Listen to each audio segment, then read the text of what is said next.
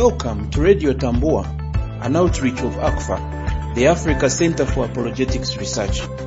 ACFA equips God's people for the defense of the faith, biblical discernment, and cult evangelism. Let's begin today's message. As a person who works with a counter-cult apologetics ministry in Africa, I meet so many people, both lay and leaders, who ask me a very important strategic question. And that question has to do with outreach to people involved in cults and false religious groups. They ask this question out of compassionate concern, especially for their loved ones who are caught up in false religious groups. And they ask, how do I help my loved one who is involved in a cultic group? My sister is involved in a group that is telling people that the end of the world is coming. And I do not know how to convince her or how to debate with her, because she usually wants to debate with me, especially in light of what her church or her group has taught her. How do I carefully, lovingly, yet biblically help somebody who is trapped in a cultic group so that they can come out? Now, in regard to this question, there are a number of things that can be said. And there are a number of things especially that need to be remembered as you engage into outreach to cults or to people who are involved in cultic groups. One of the things that you want to remember is that most people who are involved in cultic groups are not aware that they are. In most cases, they are ignorantly or sincerely involved. They think they have found truth, but actually they haven't. They do not know that they are lost, and in most cases, they think you are the one who is lost. So while you are praying for them or looking for ways to help them to come out, they are also praying and looking for ways to get you to join them. Remembering that is very important as you engage them. Number two, you need to remember that cults have been taught not to listen to you, especially if you are not a member. Cultic groups will always teach their members that they are the only ones that have the truth, and anyone outside the group is misled, misguided, or even lost. So as you engage them, they are already looking at you as somebody who has nothing important to teach them or to share with them. They've been told to come and teach you, not to come and learn from you. And because they are not good listeners, you are going to have to find ways in which you can create motivation for listening in order for them to listen to what it is that you have to say. Number three, most of these cultic groups have been told not to accept information outside the group. While most of these people are eager to give you their materials or publications or books to read, like the Jehovah's Witnesses, they have been told never to receive material from you. Chances are they won't want to read your tract or want to read the Bible with you, but they will be eager to give you materials that their organization has given them to pass on. So if these people are not accessing outside information from their group, chances are they are not even aware they are lost. They are not aware that there is alternative information or truth claims that they could listen to. And so you want to approach them sensitively and compassionately, knowing that they have not been given options in regard to what they should believe or not. You must also remember, number four, that most cultists have not been told the whole information about their group. They have been told good things that characterize the group, but they do not know some of those skeletons in the group's wardrobe. So when you share with them, chances are that they will be eager to tell you how wonderful and how great the group is, but they don't know some of those bad aspects of the group. You pointing out some of those things will not only shock them into listening to what you have to say, but may actually reveal some of those things they didn't know existed, and therefore help them to want to come out of that group. But number five, you must also remember that most followers of cultic groups do not believe the same things. Some have been there for a long time, some have just joined and therefore do not understand the doctrines of this group. So when you engage them, do not engage them by generalizing what you think they should believe or already believe, but seek to ask strategic questions to find out at what stage they are in the doctrines of that group, so that you can engage them at the level where they are, rather than assuming that they believe certain things which actually they may not be believing. Another important thing that you need to know as you engage these people in cultic groups is that for most of these cultic people, it is very costly for them to leave a group. Some of them have been there all their life and they do not know anything else to believe or anything better to follow. So you can understand why they are stuck in such a cultic group. Some of them have been in groups that are aggressive and dangerous, that to consider leaving might mean endangering their lives, and indeed some cultic groups who can even kill followers who have deserted them. Some of these people, when they leave these cultic groups, have nowhere else to go. Some of them may be disinherited by their loved ones. So you have to be thinking, when I convince this person to leave the group, what next? Where are they going?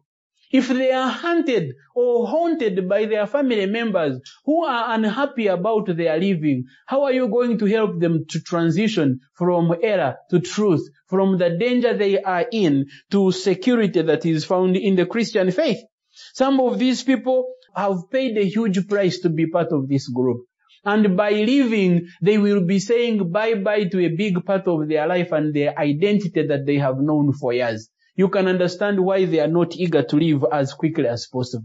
So with this background and with these identifications of who they are and how they respond to us, how do we strategically yet sensitively evangelize them? Number one, I said earlier that we need to ask strategic questions. When we ask questions, we understand who these people are. We understand where they are in terms of their theological understanding. We understand whether they are sincerely in error or whether they are the leaders and the manipulators of others. It helps us to know how to share the gospel with them rather than assuming that they all are lost or they all don't know or they are all deliberately in a cult and then missing the point on how to sensitively evangelize them. Number two, among the important things is that in every way possible, we must communicate the gospel of God's grace to people in cultic groups. Most of these groups are legalistic in nature.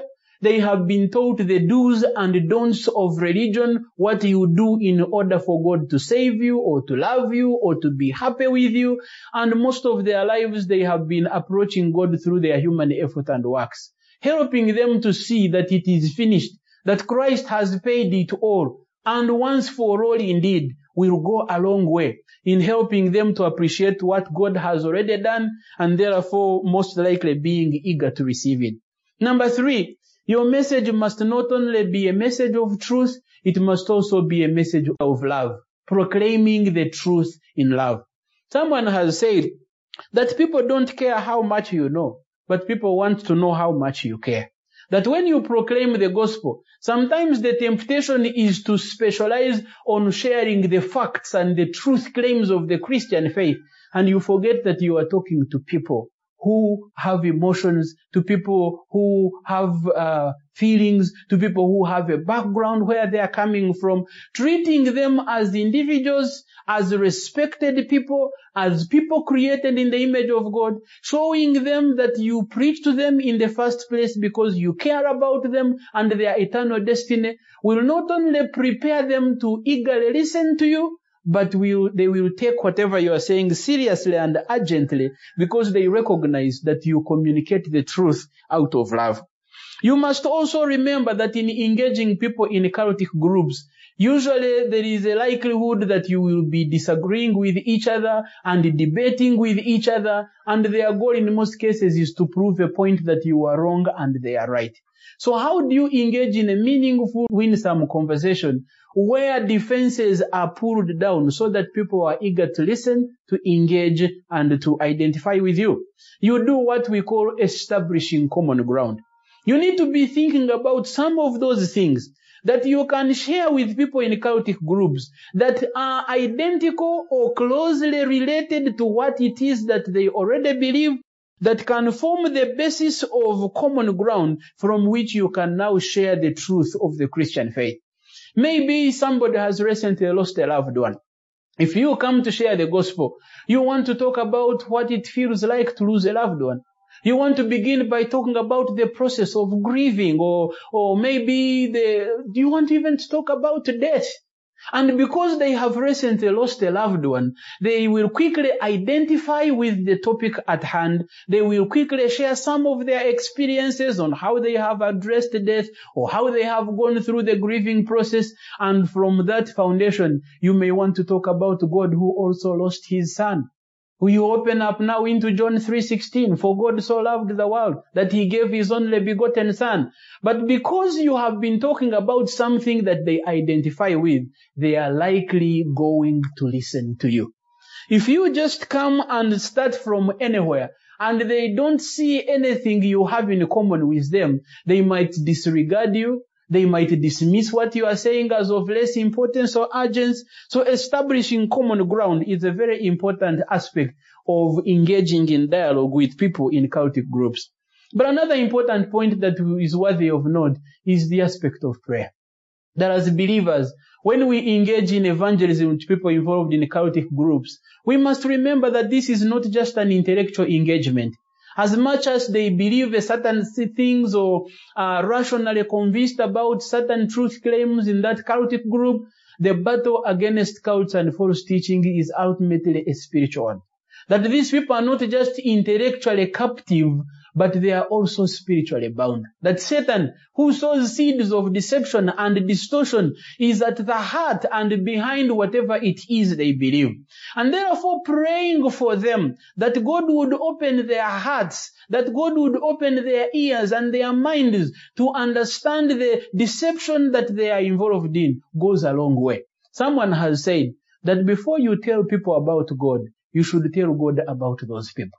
That the engagement with people involved in cultic groups begins on our knees. We pray for them first and foremost, and then we go and share the gospel with them. And when we do that, we find when the Spirit of God has prepared their hearts to listen to what the Spirit of God is saying through the scriptures, but even more so by praying with them and for them, we show that we understand the source of the battle conflict, which is ultimately spiritual, and therefore we appeal to God, who is the only one that is able to overcome and overwhelm the forces of evil and spiritual deception to bring people out of this bondage into the glorious truth. To learn more about the Africa Center for Apologetics Research, visit us at africanapologetics.org.